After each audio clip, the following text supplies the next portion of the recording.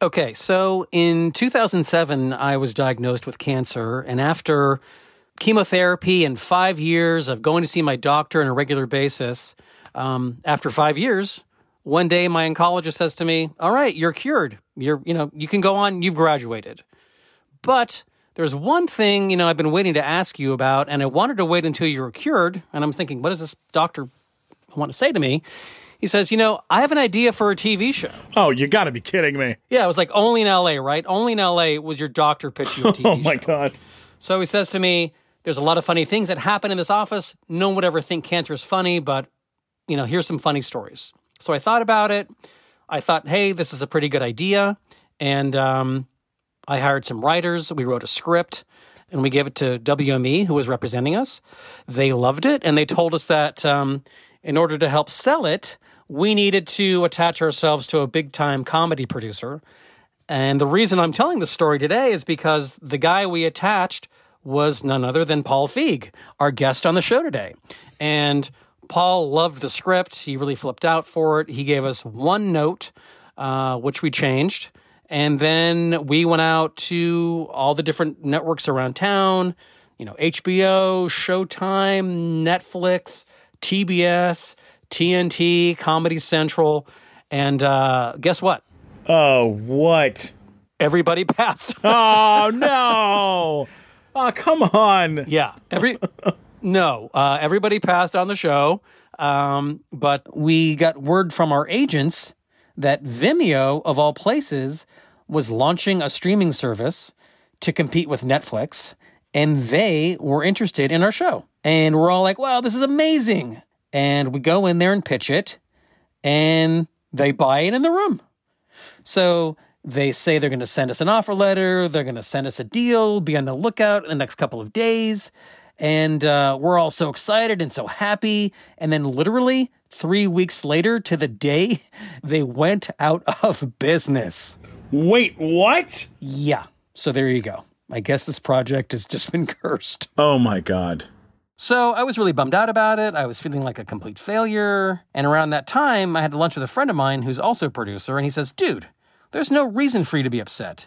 You got a script written, Paul Feig loved it, he attached himself as an executive producer and director, and someone bought it. Of course, that place went out of business, but they bought it. That is a hard thing to do, what you did. That really changed my way of thinking about it. Sometimes things take a while to sell. I mean, The Queen's Gambit took 30 years or something. So right now it's just sitting in a drawer and hopefully it'll sell one day. So I guess it's a way of just never giving up and never surrendering. I'm Jack Hergith. And I'm Stephen Kramer Glickman. And this is Never Surrender. The show where we sit down with the most successful people in the entertainment industry to talk about failure and how they pushed through it and never gave up. Because we've all failed. We've all had setbacks. Yeah, we've all questioned whether to keep going. But at some point, everybody struggles. Yeah. I mean, I've been let go from some of my favorite jobs. You and me both. We just hope that by listening to this podcast, it will help give you the strength to never surrender.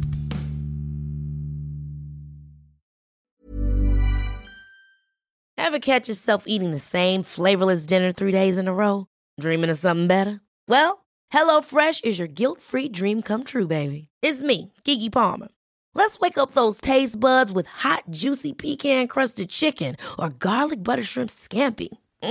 Hello Fresh. Stop dreaming of all the delicious possibilities and dig in at HelloFresh.com. Let's get this dinner party started.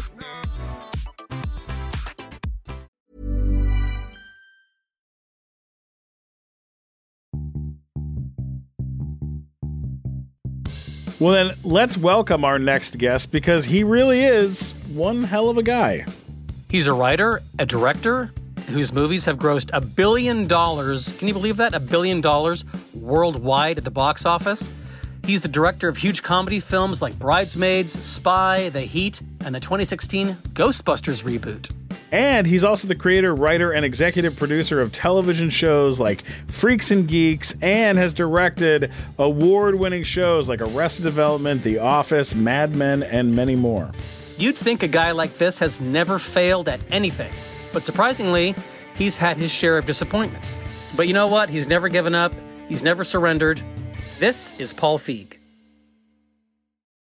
Mr. Paul Feig. Well, hello, fellas. Wow. Hello, Paul. So How's it cool, going? man. And everyone else here, they got an amazing group, a great fresh-faced team. I love it. Well, thanks for joining us. We're very honored and humbled to have you here with us today. I know, Paul, that you started in stand-up. That was kind of how your career started. And you were very young when you started? Yeah, I fell in love with stand-up, when I was a kid, and, loved George Carlin, but I really fell in love with Steve Martin, and that was when I was 13, I think, when he first kind of came on the scene and started hosting SNL, and even before the album came out, and then when the first album came out, Let's Get Small, that was that was a big deal in the comedy world, and I was just a comedy aficionado back then, but nobody in my school knew that he existed, and so I memorized the album and would then go to school and do the routines and pass them off as my own. And everybody thought I was a genius. And then Steve Martin became very famous and popular, and then they realized I was just a thief. Hey, Paul, there's this guy ripping off of your material. Yeah, I know. He's on what? TV. Let me get my dad's lawyer on this. but then there was also a show on TV at the time called Make Me Laugh,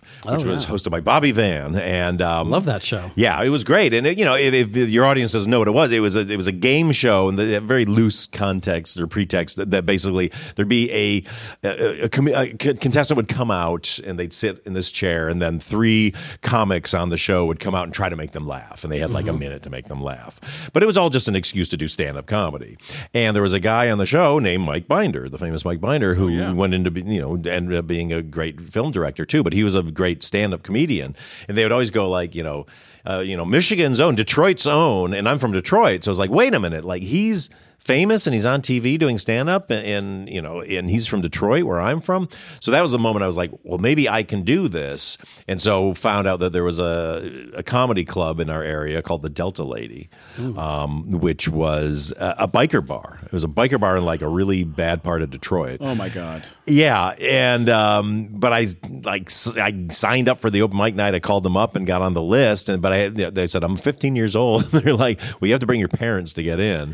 Whoa. Yeah. So I dragged my parents down to this really crazy biker bar. But then there's a lot of future stars there. Dave Coulier was performing. Oh, that wow. night. Really? He'd kind of become one of the regular guys there.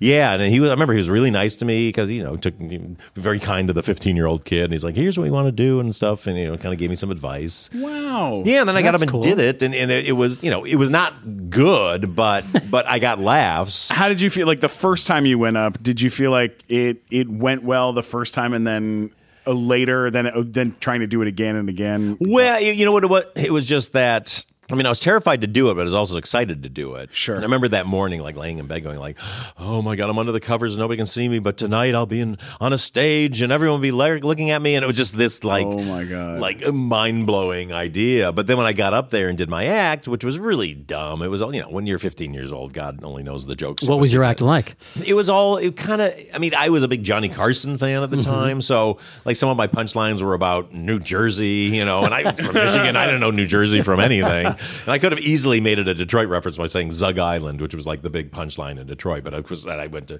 New Jersey. It was some joke about when Godzilla's fighting this other monster and he kills the other monster, how do they get rid of that giant monster? I think they take him to New Jersey, and it's completely dumb. But I was getting laughs, and I realized, in retrospect over the years, listening to that original tape, it's oh no, they're clearly just laughing at me, But it is also, I thought it was cute that a 15-year-old kid was up doing it. Did you have a moment where you figured out, while you were on stage, where you're oh, I'm good at this? Was there a tip off? No, I don't even know if I guess you kind of think you're good at it. But I just remember going oh my God, I'm getting laughs and this feels great. Sure. Yeah, and so I just kind of got off on that. And I remember afterwards, my parents took me and a friend that we brought to Shakey's Pizza and saying oh, I have this future as a comedian and all that, And then that was sort of the first time is sort of this amazing, cathartic moment. And then you get into the nuts and bolts of I got to come up with a new act. Suddenly I thought I have to, every time I go up, I had to have a new act.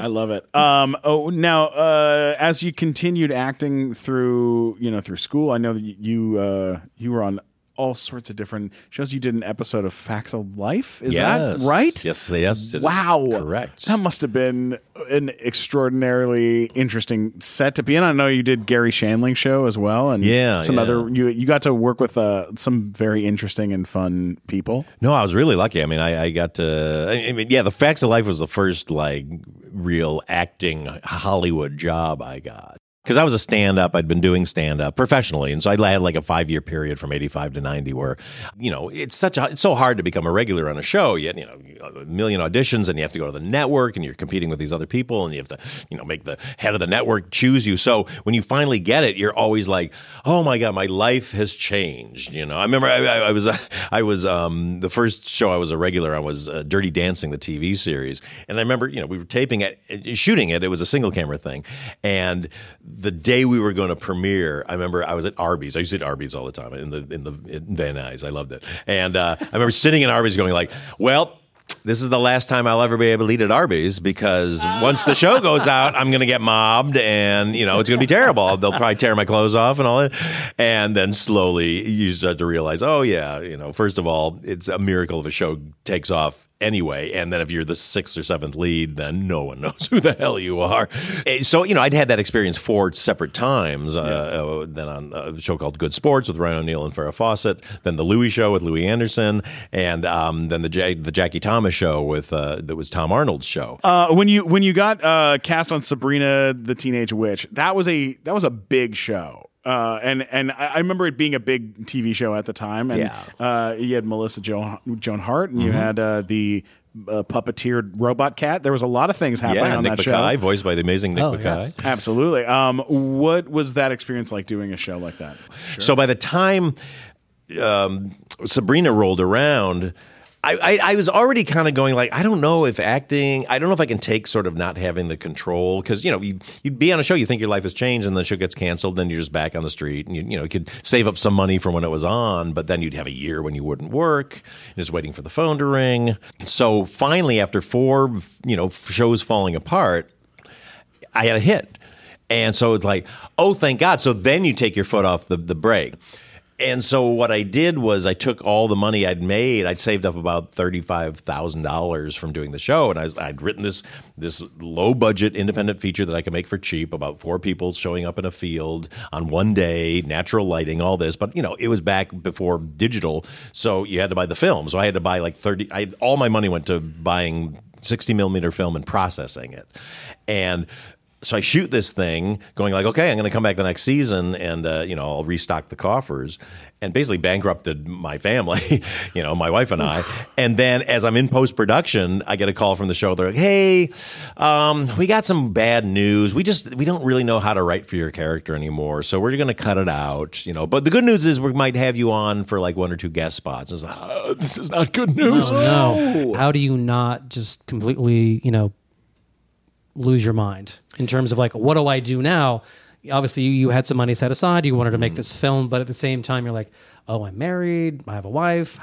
How do we sort of move forward? How do we continue? I was like, I'm going to stake a claim. I'd rented an office, and I was paying this office, rent to go there and write. So it just kind of like, all right, I'm out of the nest.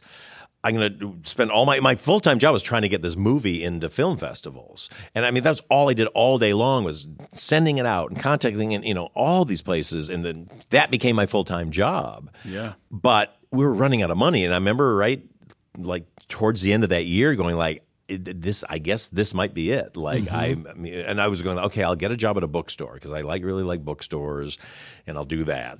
And I remember the worst moment was, my wife was working hard and she wanted a vacation. She wanted to go to Vancouver. So we took this 1-week vacation to Vancouver. But the whole time we're on vacation, I'm like, I don't know how to pay for this. And she was paying for it, but she didn't have that much money. That's the worst feeling. Yeah, and you're just trying to try to enjoy let's yourself. have a vacation. Yeah. And I literally thought I was going to have a nervous breakdown on that Yeah, vacation. no, I get that. And you painted yourself into a corner in some ways because all the safety nets are gone. Yeah. And so you have this office and people know that you are a strong writer and that you know that you're a good writer. Yeah, but nobody really knew. I mean, no one my really writer knew friends that. like, Your oh, friends isn't knew that it, nice that he wrote these scripts, these episodes of the TV show, and they were like, yeah, these are good, but it didn't register other than, oh, he's an actor and he wrote something that he can be in. So how do you decide that it's time to write Freaks and Geeks? Like, how do you make a jump like that? What happened was I got into a film festival that was called the Flix Tour. So I submitted to that, and they picked 3 filmmakers, and the whole context of it was, okay, we're going to fly each of you into a different city in the Midwest. We're going to rent each of you cars. We're going to book you in all these different colleges. And so what will happen is every day you'll drive to a different college and show the movie and do a Q&A. Wow. Yeah, and then the next day you'll drive to the next place. But these are all like really tiny colleges. Like Sure. I've never heard of in my life. These were not prestigious colleges. But it was So you're just driving all over the country with these with your film? driving around the country with my film and showing it, which was, just to jump to a different thing. It was the greatest thing for a filmmaker to be held accountable at every single screening of your movie. Wow. Because then you're suddenly going like, oh my God, the things I thought were so important and the shots I thought I couldn't cut out of, suddenly like you're going, cut. Oh my God, I don't need to see him walk all the way from the car to the middle of the field. Yeah. But the genesis of Freaks and Geeks was, I was going out on this tour, but I knew it didn't, I was going to make a little bit of money, but at least it was something. So it kind of got my ego up of like, okay, the movie, somebody's going to see the movie. Somebody liked it. But I always had to be writing. I was always writing something. And so for years, I'd been wanting to do something about high school because I'd seen, every TV show and movie about high school, and it was always about like the dating lives of the cool kids. It always felt like to me. And Beverly Hills 90210. Totally. And they're Sure. all adults, they were all in their 20s, clearly in their 20s. And they were just Right. so cool with sex and all this stuff. And I was like, and I would watch these things. I was like, was I a freak? Because I was terrified of everything. I mean, I had 2 dates in high school. One was 2 more than me. Yeah, mine were so disastrous they can't be considered dates. And so I was just like, I got to do a show about the people I knew, like my nerdy friends, and we were friends with the Burnouts, and I should do some kind of show like that. And actually, at one point, had bought a new typewriter at this IBM Selectric that I loved, and just to use it, I started like. I would tell stories when I'd be out with friends, like from high school, and just humiliating stories, and they always got big laughs. So I was like, Right. I'm going to write these stories down. So I started writing this book called School.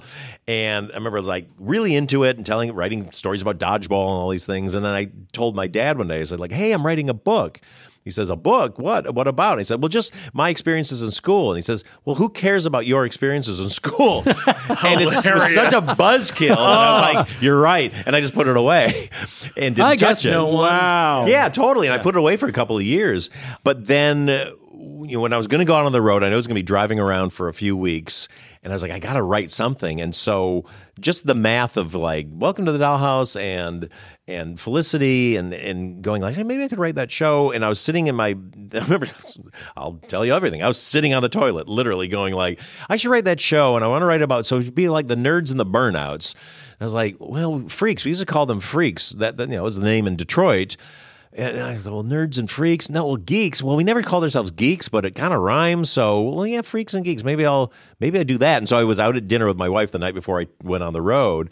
And I said, I'm thinking about maybe writing a high school show about my, life and called, Freaks and Geeks. And I remember she just put her hand up like for a high five. And she like gave me a high five and she goes, that's what you should write. She goes, that sounds like something you should write. That's cool. God, that's brilliant. Yeah, and I went on the road and I wrote it. I was out for 2 weeks and wrote it. Those 2 weeks I was out, it just poured out of me. And a lot of it was, the whole dodgeball game was right out of the chapter that I had written in that book about dodgeball. So Freaks and Geeks gets picked up. Yeah. Acclaimed by everybody, a well-loved show. And then after 18 episodes, if I'm correct, gets canceled. Yeah, actually gets canceled after 12 episodes. Oh, okay. After 12 episodes air, but we made 18. No, it was really weird because, when the show got picked up, I finished writing it and sent it to Judd, and he loved it, and he had this deal at DreamWorks, and so suddenly DreamWorks sold it to NBC, and suddenly I went from being a complete, falling apart failure to like, oh my God, I've got a show I created on NBC. Oh my God. And we were in production, and then we got picked up.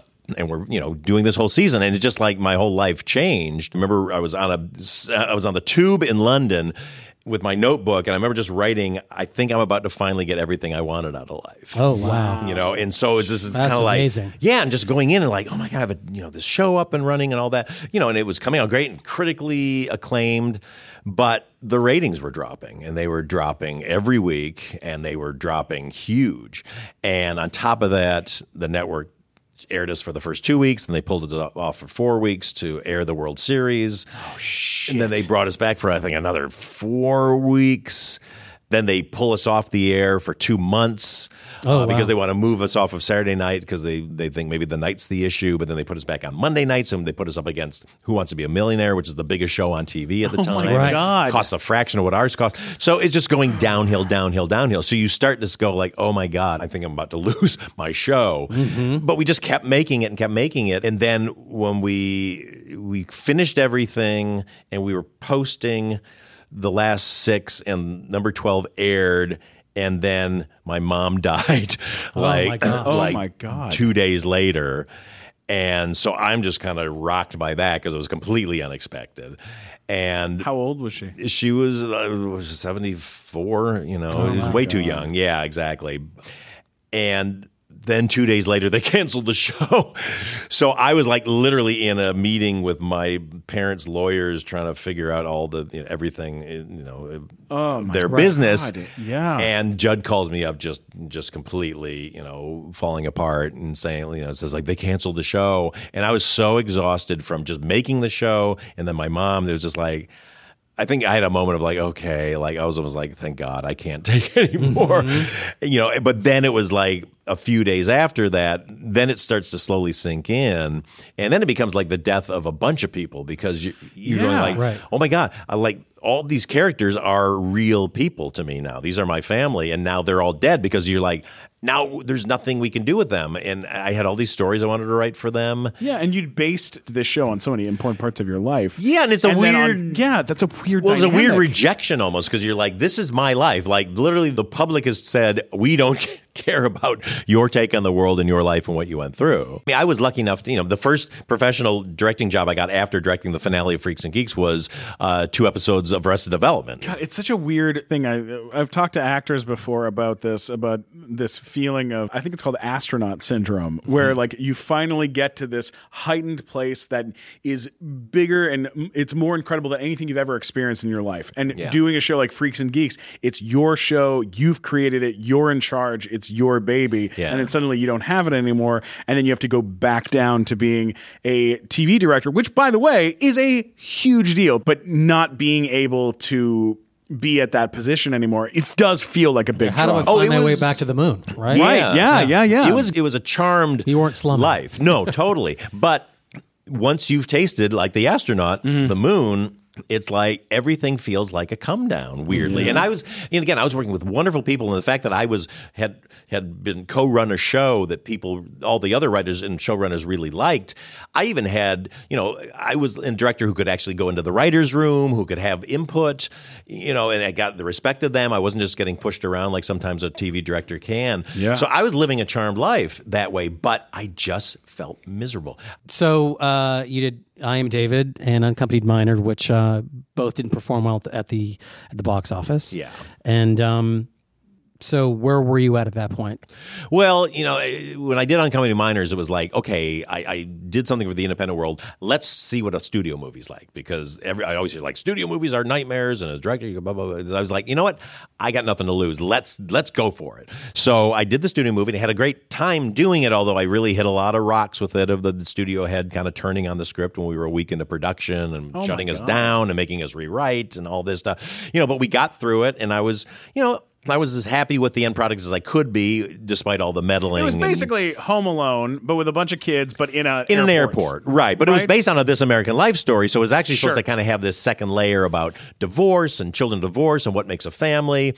And that was all in the first draft, and then we got a week into production, he suddenly decided, well, I don't know if I want all that stuff in here, because I'm a divorced father, and I think it makes divorced parents look bad. Cut all that stuff out and just have kids romping around in an airport in a post 9/11 world. Oh, so, wow, fun. I knew we were dead when I had my say in the marketing, and I did this kind of sizzle reel, and I said, like, just have it with them running around, you know, all our little action bits. So they kind of use that as a template. They show this thing. I'm sitting in a theater with all these kids and moms, and it's unspooling, and it's just like kids running amok in an airport, and like security guards chasing them, and then the kids do something, and the security guards all fall, and they hurt themselves, and all this mom behind, she goes like, "Oh my!" And I'm just like, "Oh boy, well, we're dead."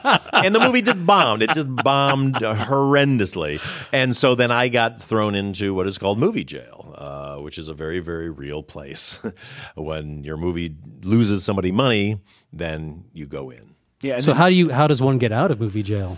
One generally doesn't. You have to just kind of power your way out of it. I was fortunate that I was directing, you know, on The Office and all these really well-regarded shows. So my name was popping up all over the place. So like people going, "Oh, I love that. Oh, your name was on that." So it was kind of helping me, but it's still like I was up for Diary of a Wimpy Kid, which I loved that book. And I was like, well, come on, I got to be able to direct that. And, you know, I'm known for working with kids. Sure. And at the last minute, I was going to get it. And the last minute, the head of the studio was like, "No, we don't want him. We want somebody else." Well, because of movie jail. Yeah. Exactly. Oh, my God. That was the beginning of rock bottom of realizing I'm not going to dig out to do movies again, because, like, if I can't get a kid's movie, then I'm really in bad shape. Mm-hmm. So I was, you know, again, directing TV and enjoying it. But I remember I do the morning walk, this 4-mile walk I do every morning.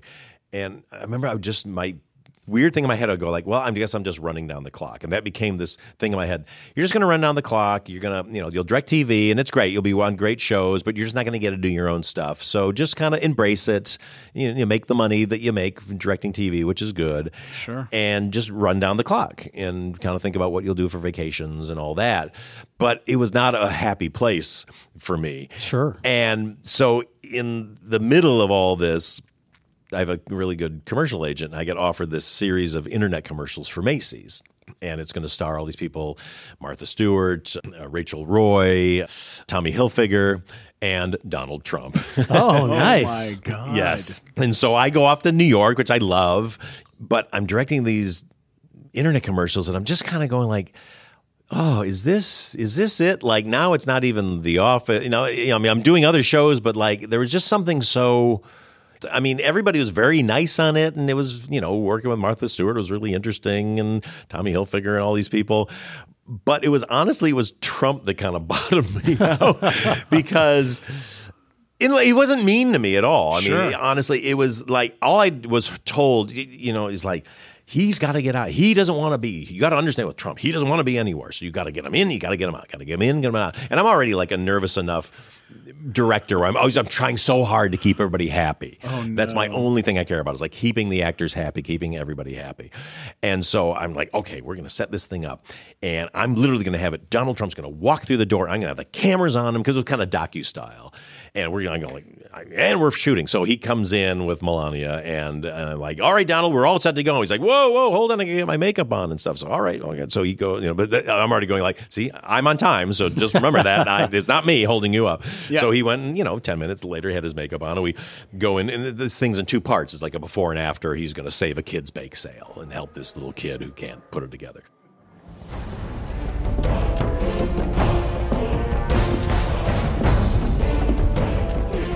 Interesting. Some pretty good stuff, huh? Hey, what's your name? Timmy. That's good. That's a nice, firm handshake. Where's your team? Huh? In business, you need a team. Oh, have one. Look at your competition. They're all making a lot of money, and you're sitting here. So we're going to make you a winner. Do you want to be a winner? Yeah. Let's go to Macy's. We're going to suit them up properly. So he comes through, we do it, and we kind of shoot it in like, I don't know, 20, 30 minutes, get through this whole thing. And I'm like, Donald, we got it. You know, and it was like, you know, he'd been there for 45 minutes since he walked in. He's like, oh, my God, that's great. Paul, you're the greatest. This guy, look at what he did. Oh, my God, thank you. Anytime you need, you know, anything, let me know. And it's like, whoa, Donald, actually, I'm sorry. We still have a second half we got to do. We have to reset the room and everything. He's like, what? I goes, come on, man. I was supposed to be out of here an hour ago. And it's like, an hour ago, you got out of here 45 minutes ago. Like, I'm not the master of time and space. So then he's kind of like stewing. So I'm going into like, so I'm getting all like kind of nervous and kind of like, okay, guys, hurry up. So we're running around, and then so you kind of get it all set up. We get through the next part, and I'm going in my head like, okay, let's just shoot his stuff. I'll shoot him out, and then we'll get all the other stuff we need. And so we shoot him out, and again, he's like, okay, great. Well, thanks, and he takes off. And I just kind of have this weird bottom out moment where I'm just like, I almost have like a nervous breakdown, a mini nervous breakdown where I'm just kind of like, okay, well, we got that. All right, well, we're done. And the added guys are going like, well, no, you got to shoot all the other stuff, you know? And it's like, oh wait, what do we need? And I'm kind of like walking around in a haze, and they're like, no, you need this. Okay. And so they're kind of like walking me through this thing. And I don't know what it is. If it's just, he's got some weird negative energy about him that just sucks everything out of you, or it was just me or what. But I was just like a wreck. And so I remember just being back in the hotel, like, what am I doing? Like, weird breakdown. I don't know why. And in the middle of all that, I get a phone call from my agent and going like, hey, that wedding movie that Judd, you'd gone to the read-through for, because I'd like 3 years earlier, I'd gone to a read-through of the very first version of what would become Bridesmaids. But I was busy at the time, and so, you know, Judd wanted me to kind of shepherd it for a while, but it wasn't for sure, and we didn't know if it was going to happen. So it kind of fell apart, and then I called him later, and he's like, no, it's dead. So the agents say like, oh no, that wedding movie is back. And I'm like, well, wait, what? I thought it was dead. No, they said, but there was another director on it, but then he fell out. And so I was like, oh, okay, well, but don't tell Judd that I want the job or anything, because I don't want to be a charity case, because even though I was kind of bottoming out, I was like, I didn't want like a charity job. Yeah. For some weird reason, I needed it terribly. So I said, just put my name on a list with all your other directors and give it to him and see what happens. And like a half hour later, I got a call from him going like, all right, I figure we're going to do this movie. You know, it's the one that, you know, you were the reading for, but you got to get in there. You know, I want you to meet with Wig and make sure that she's cool with it. And then we're going to do all these rewrites and all that. And it was suddenly like, oh my God, like, am I getting out of movie jail? Possibly. Somebody opened the door to movie jail. And so I, you know, went on and did it. Oh my God. Wow, that is crazy. The most amazing story. It was wild. It was really wild. God. And you can thank Donald Trump for all of that. I know, exactly. When we come back, a lot more with Paul Feig.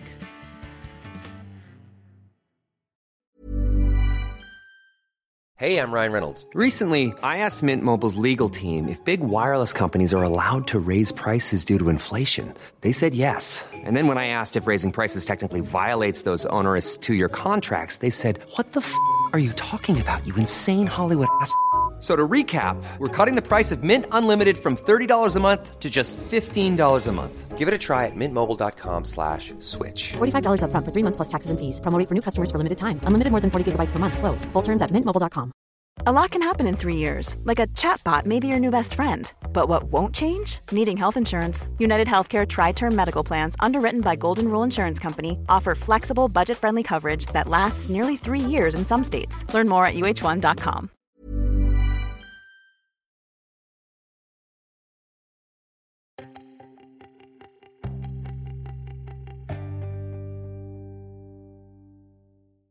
The budget for Bridesmaids was $32.5 million. After tax breaks. After tax breaks, right? And it was shot, where was it shot? L.A. Here in L.A., okay. right? Yep. And it made $288 million worldwide, which is an extraordinary break out of movie jail. There's never been a break out of movie jail like that. It was I don't pretty believe. great. And I just wanted to ask a quick question.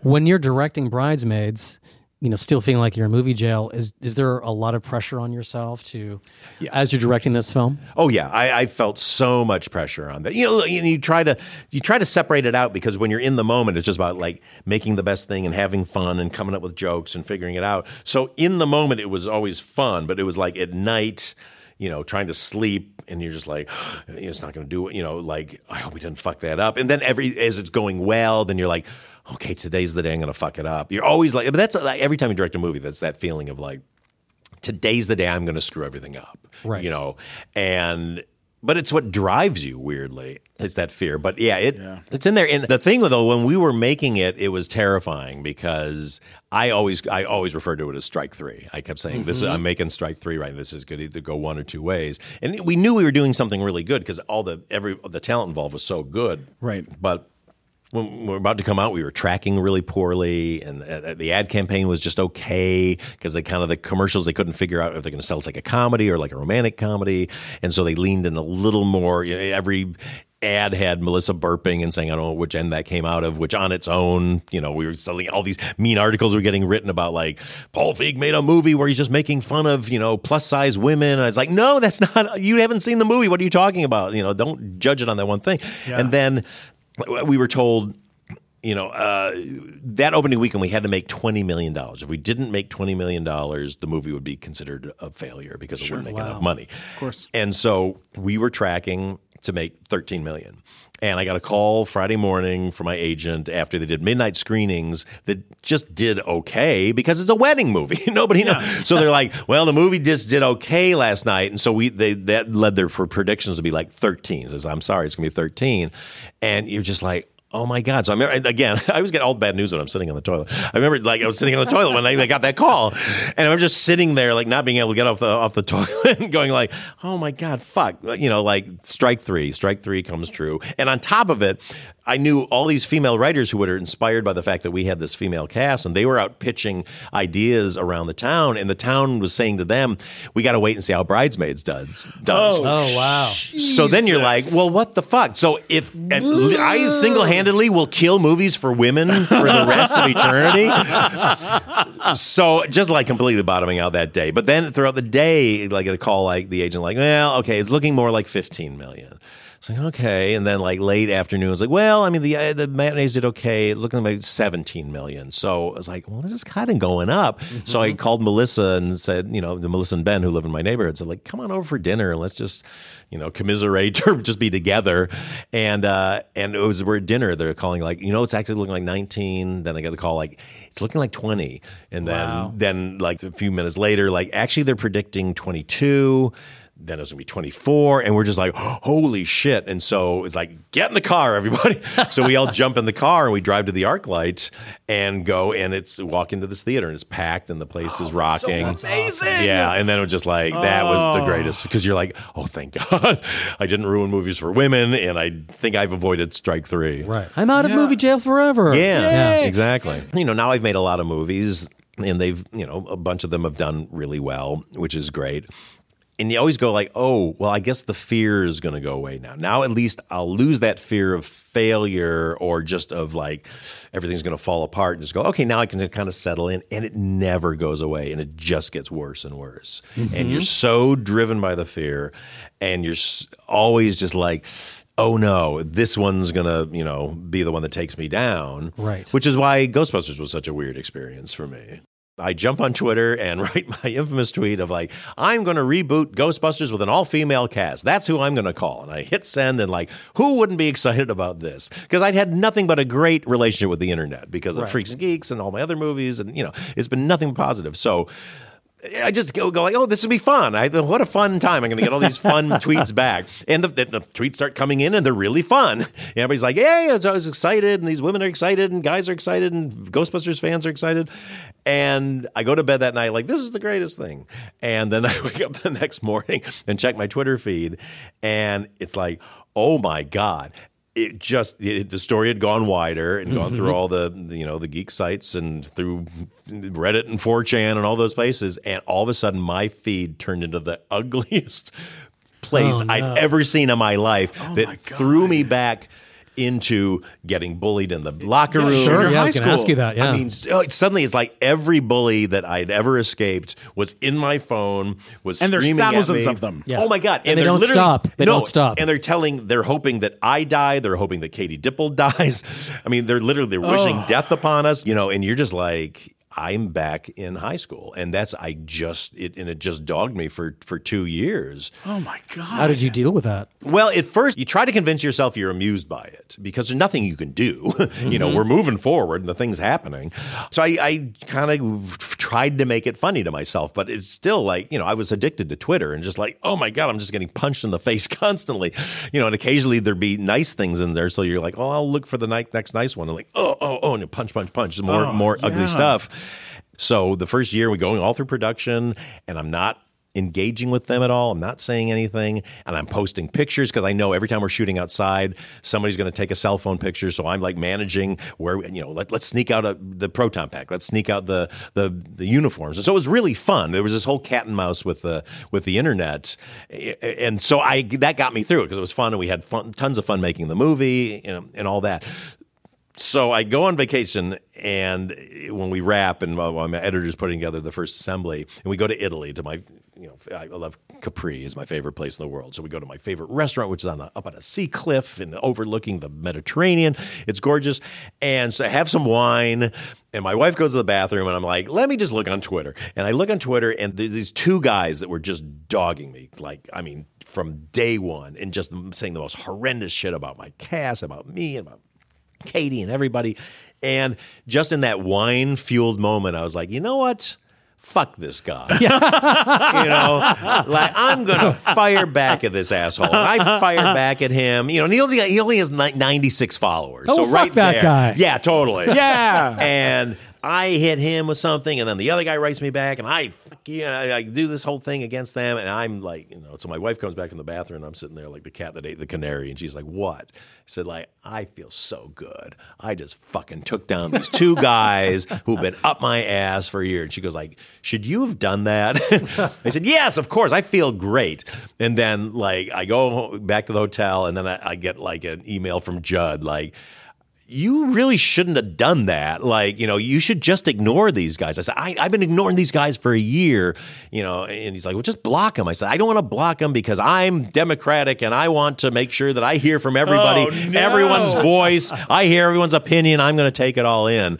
And then I realized the next day, oh, fuck, I should not have done that, because the minute you fire back at one troll, you are the enemy. And suddenly I was the asshole. How dare you? So then, it was kind of game over, and we were open game.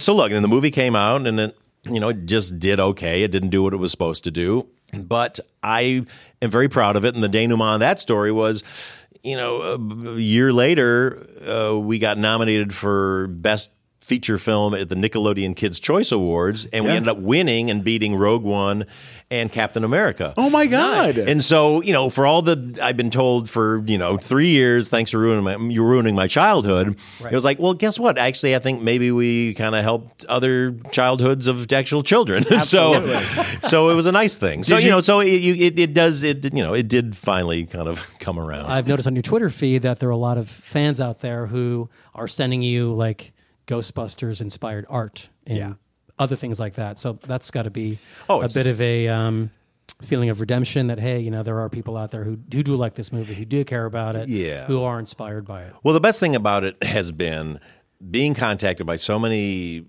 girls and young women and women in general who say, look, the movie's about pseudoscience, but they were still scientists and they were doing science-based things.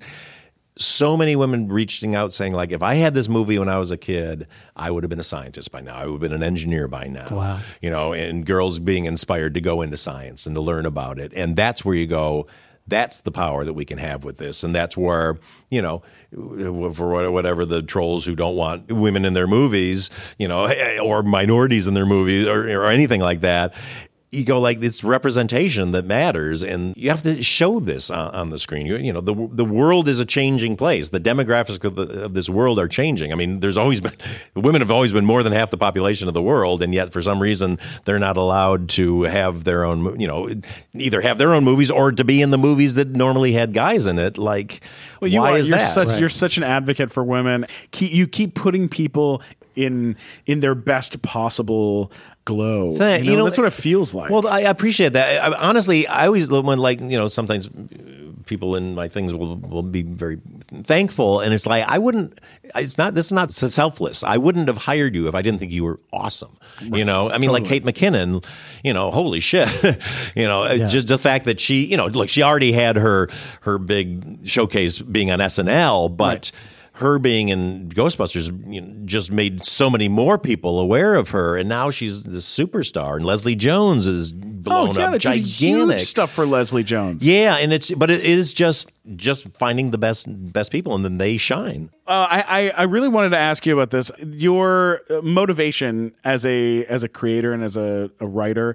I don't know if this is how it was for you, but after your mother passed away, did your motivation change as far as like why you were trying to be who you are? Because without her around, like, does that kind of change your dynamic of what what you're trying to do? I think so. I mean, it was definitely part of it, but I've always been very, very driven. I've always been crazy ambitious, and I've always been very competitive too. Not sports-wise, but just like if I see somebody else has done something and had success, it's like, oh my God, I need to do something similar, or I need to have that level of success, which is a petty thing to have, but also I think you almost can't make it in the business if you don't have some element of that. You just have to be you have to be driven, and however that manifests itself, whether it's through being competitive, whether it's just being ambitious, whatever it is, you have to be pushing forward. And so definitely my mom, I wanted to, because she was such a believer in me and pushed me to do so much stuff in a good way, it's just supportive in that way, that it definitely felt like a responsibility to try to make it. But it was also this weird thing of like, oh, am I going to make it? And she's not going to know. Right. And my father just had no idea. He didn't understand the business at all. I mean, when I made I Am David, and I was away in Bulgaria for 6 months, and I finally came back, and we did cut a teaser trailer for it. And my wife went and showed it to him, and he's like, I mean, he was away for 6 months for that. It's not even a movie. It's only like 2 minutes long. It's like, oh, do you really not fucking understand the idea of a trailer? Oh my God, really? So yeah. So it's like, where's mom? Where's mom? The person who understands this. This 2-minute movie. Yeah, exactly. What a production it was. Well, if I can just end with the words of my father, who told me his favorite thing was Winston Churchill made a speech once. I don't even know if this is true or not, but my dad said it was true, where he just got up in front of some graduating class and he said, his speech was, never, never, never, never give up. And he walked off stage. Really? And whether it's true or not, that's always been my mantra of like, you know what? Don't give up, man, because you don't know what's going to happen next. And right when you think you're in the toilet, then an idea comes, or the phone rings, or something hits you, or somebody shows up, and it's like, you know what? Tomorrow's another day. I look at life sort of like an Etch-a-Sketch, where you do all this stuff and you go like, well, that drawing's weird. And then you just pick it up and shake it over your head and put it back down and it's all clear again. And I always feel like a good night's sleep is like shaking an Etch-a-Sketch. And you're like, all right, the next morning I'm going to wake up with more energy than I had when I went to bed. And I can probably solve something. And if I can't, I'll go to bed again the next night and I'll eventually figure it out. Right. I love it. Well, thanks again for having us, buddy. This was amazing. Yes, thank you, Paul. We're very honored having you. Jack, Stephen, you guys are the greatest. Thank you so much. Never Surrender is produced by Western Sound. Executive producers are Jack Herguth, Stephen Kramer Glickman, and Ben Adair. Producers are Sabrina Fang and Cameron Kell. Music by Hannes Brown. On social media, you can check us out on Instagram at Never Surrender Pod, on Twitter at Surrender Pod, and on Facebook at Never Surrender Podcast. You can also email us at neversurrenderpodcast@gmail.com to share your own stories about how you struggled, failed, and ultimately never surrendered.